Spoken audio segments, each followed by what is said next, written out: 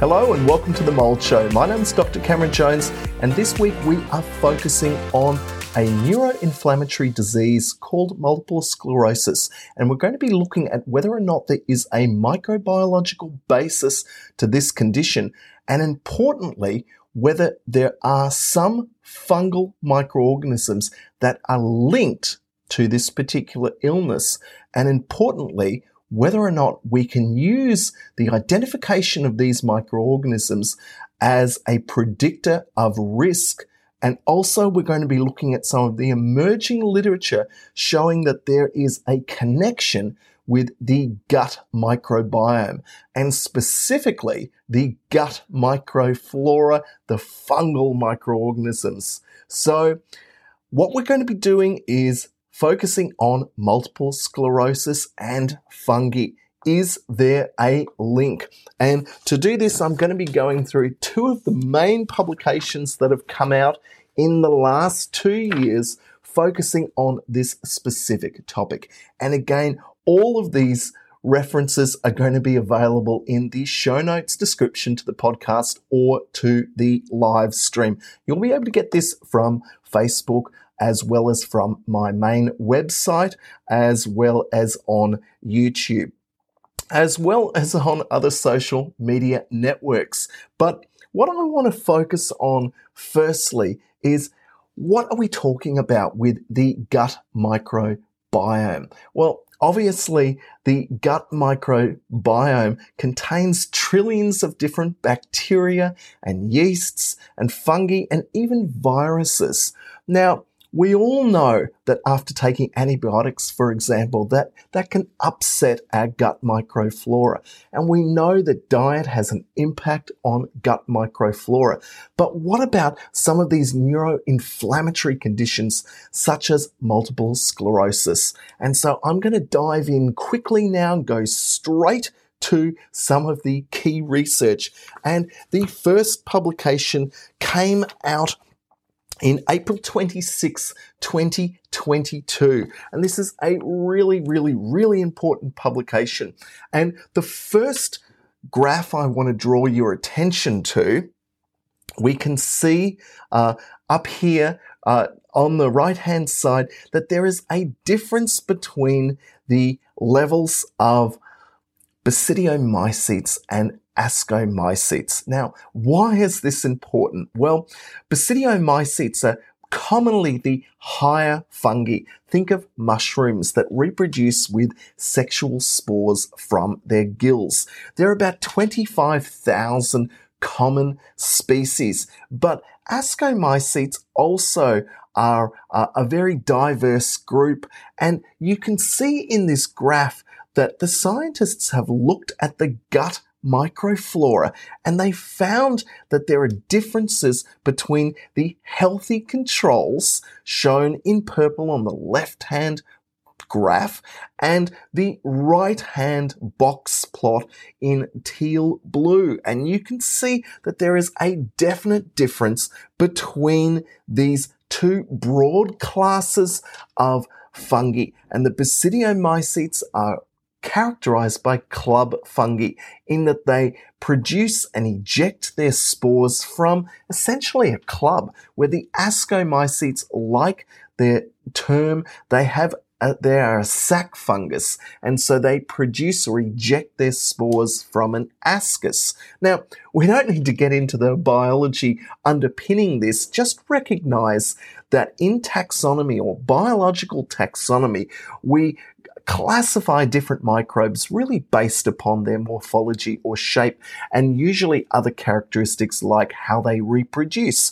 And so this first key diagram from this publication from 2022 is showing that there are indeed significant differences between the levels of fungi or the diversity of fungi seen in normal patients or those with multiple sclerosis. And moving straight ahead, we can look at other ways of characterizing this diversity. And we can look at some of the well-known water damage fungi, even like Cladosporium and Candida, and even some of the yeasts like Rhodotorula.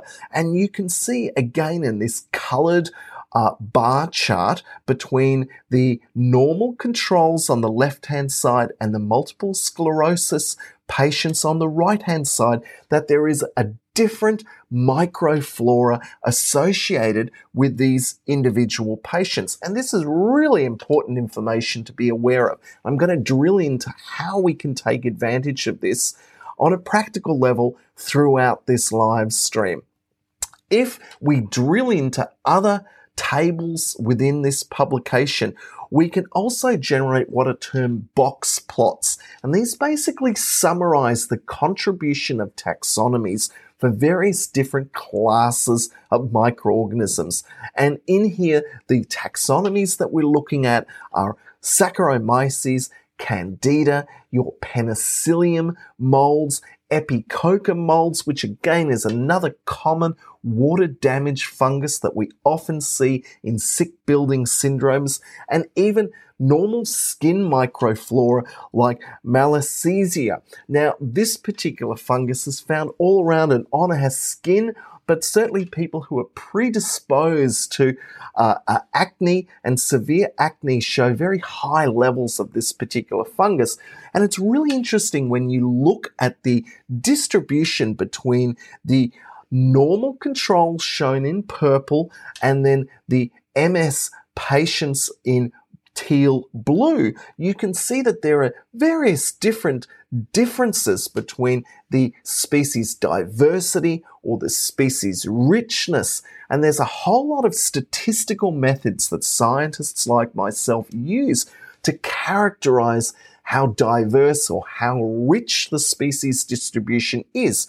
And you can see that between normal and MS groups that there is a difference in certain types of microorganisms. And when we drill into this a little bit further, the scientists were able to essentially work out certain key fungi that must be looked at, and they were able to reject a whole lot of different classes or taxonomies of fungi that are not that important, and they were able to include that fungi like Candida, Epicoccum, penicillium, Malassezia, and Saccharomyces. That's right, baker's yeast, the yeast used to make bread and used throughout culinary endeavors worldwide, has a connection with multiple sclerosis. And again, I certainly urge you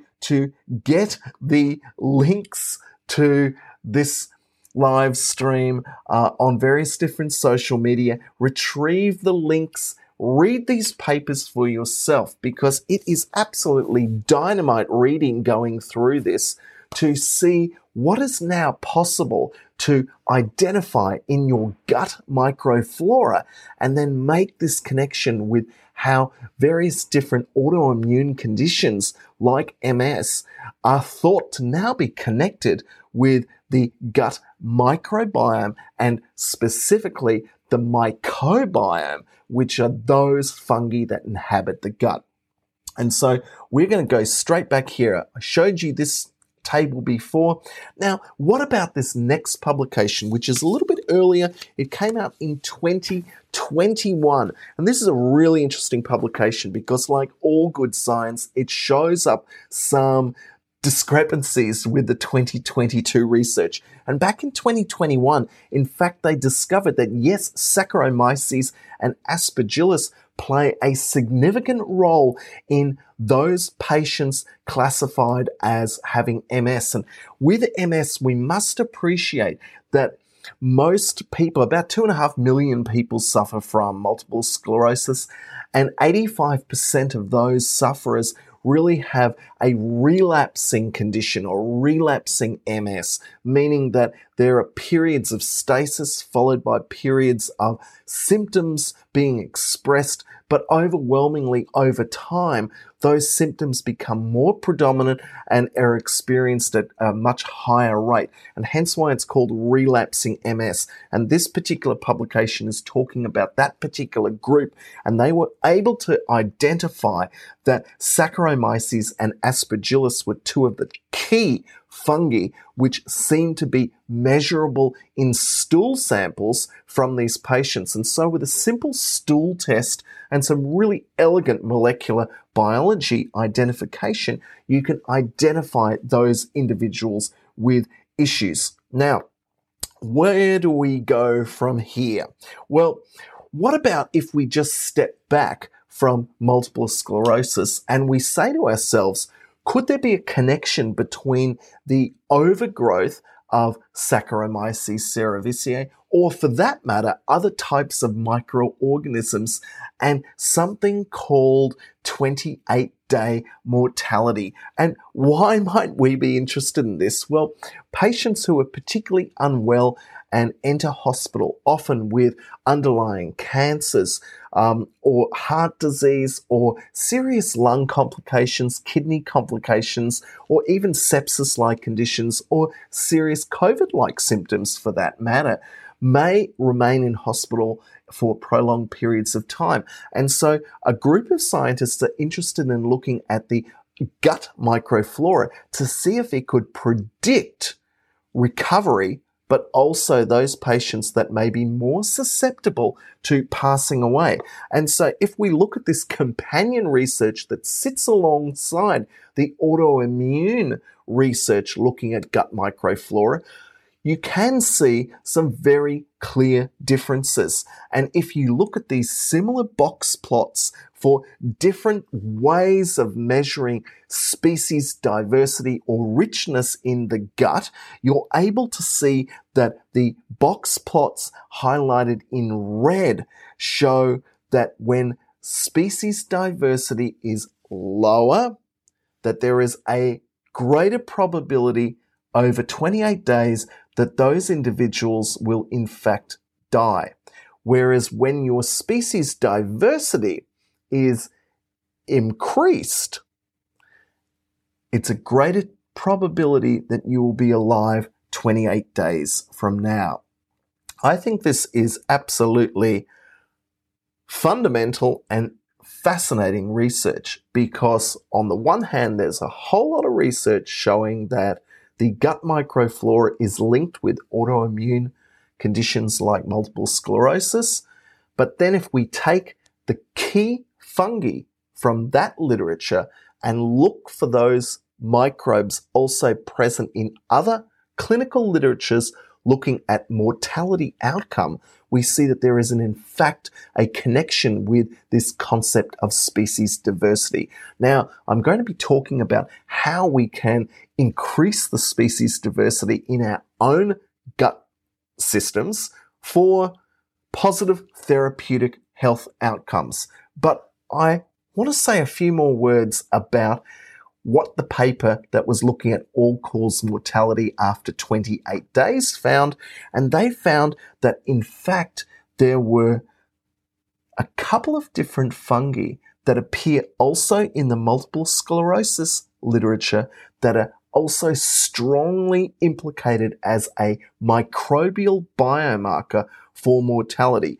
And I've put a box around this on this table because on the left-hand side, shown in red and green whisker plots, we are looking at the bacteria that can be identified in the gut. But on the right-hand side, surrounded by the red box, those are the fungi which were able to be used as a biomarker. And again, we see that Saccharomyces cerevisiae and also Malassezia, the skin microorganism, when this is present in the gut, these indicate a non-survivor relationship.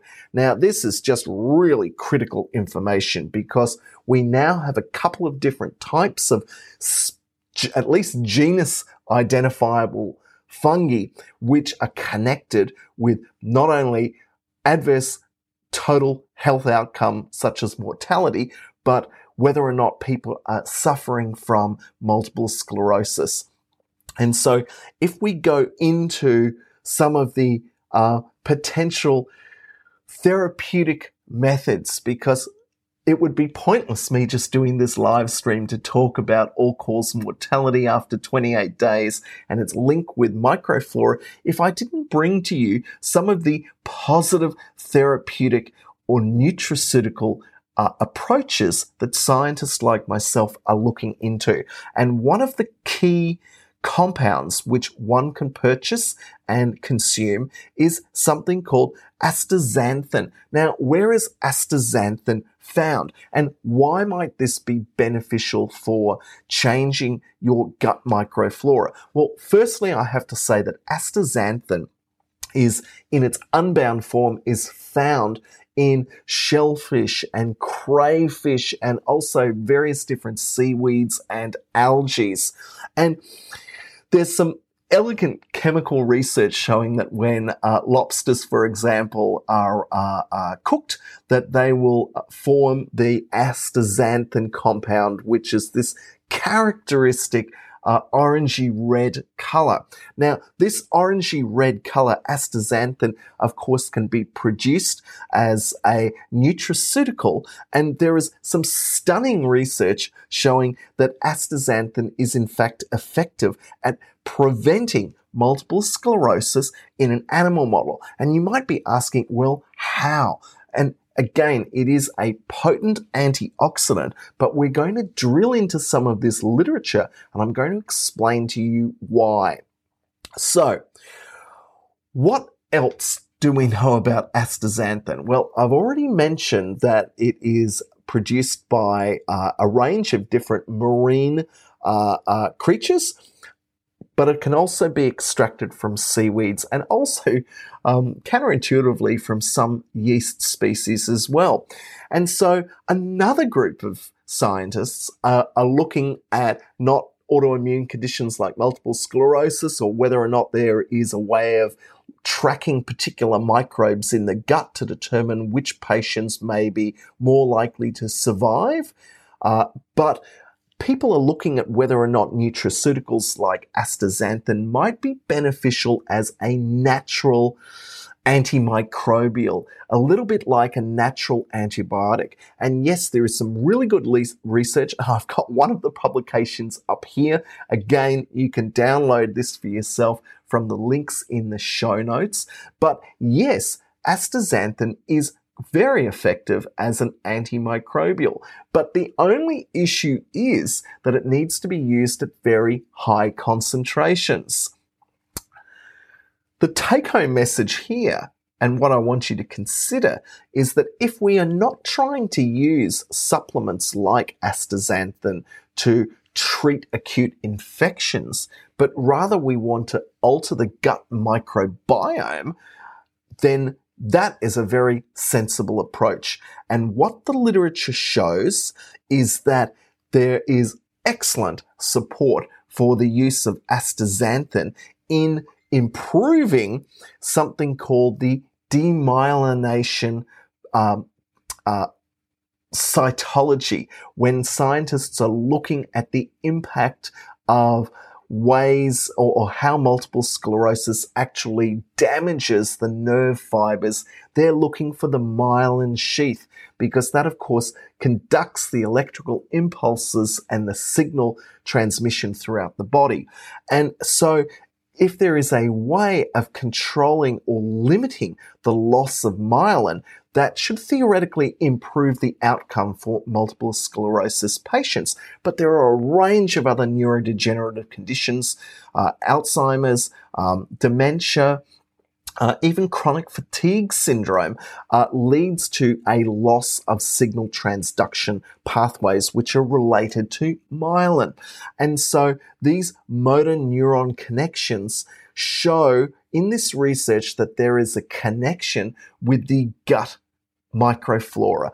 And together, there's another group of literature that is suggesting the use of astaxanthins for their anti-aging potential because they are shown to mitigate and delay and even reverse disease because they suppress brain inflammation. And whenever you suppress brain inflammation, that is a good thing because we're learning so much about the impact of oxidative stress and a range of different diseases which essentially progress to severe symptoms and become chronic due to this impact on the ability of the cells to actually respond to a localized inflammatory pathway.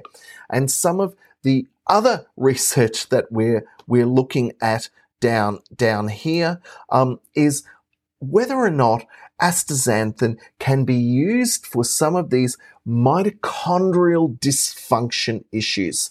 And aging is all about a loss of cells able to properly respire. And so this last publication is looking at whether astaxanthin can be used as a mitochondrial targeting antioxidant that can reduce oxidative stress.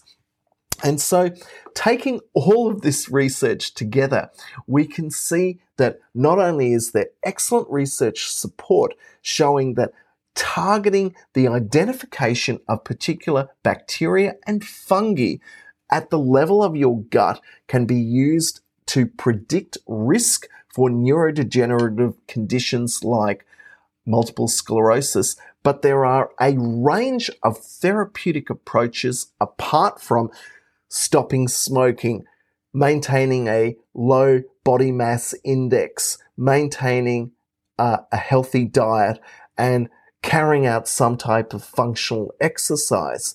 What if you can actually modify your gut microflora to reduce the inflammation and the oxidative stress on your body organs? If you can do that, and astaxanthin is capable of passing the blood-brain barrier, there is the opportunity to treat a whole range of different conditions. And remember, you're doing this by altering the microflora in your gut. And so then your gut is actually contributing to positive health stasis in your body, or at least a positive health condition that favors more optimal cell metabolism. And that's what we want. In any case, I hope this live stream has been helpful to you to show that there is in fact a positive correlation between the identification of particular fungi and specific adverse health conditions. And there is a lot of hope from supplementation with natural compounds that are capable of altering the gut microflora for positive health outcomes. In any case, my name's Dr. Cameron Jones. I will be back next week with another episode of The Mould Show. Bye for now.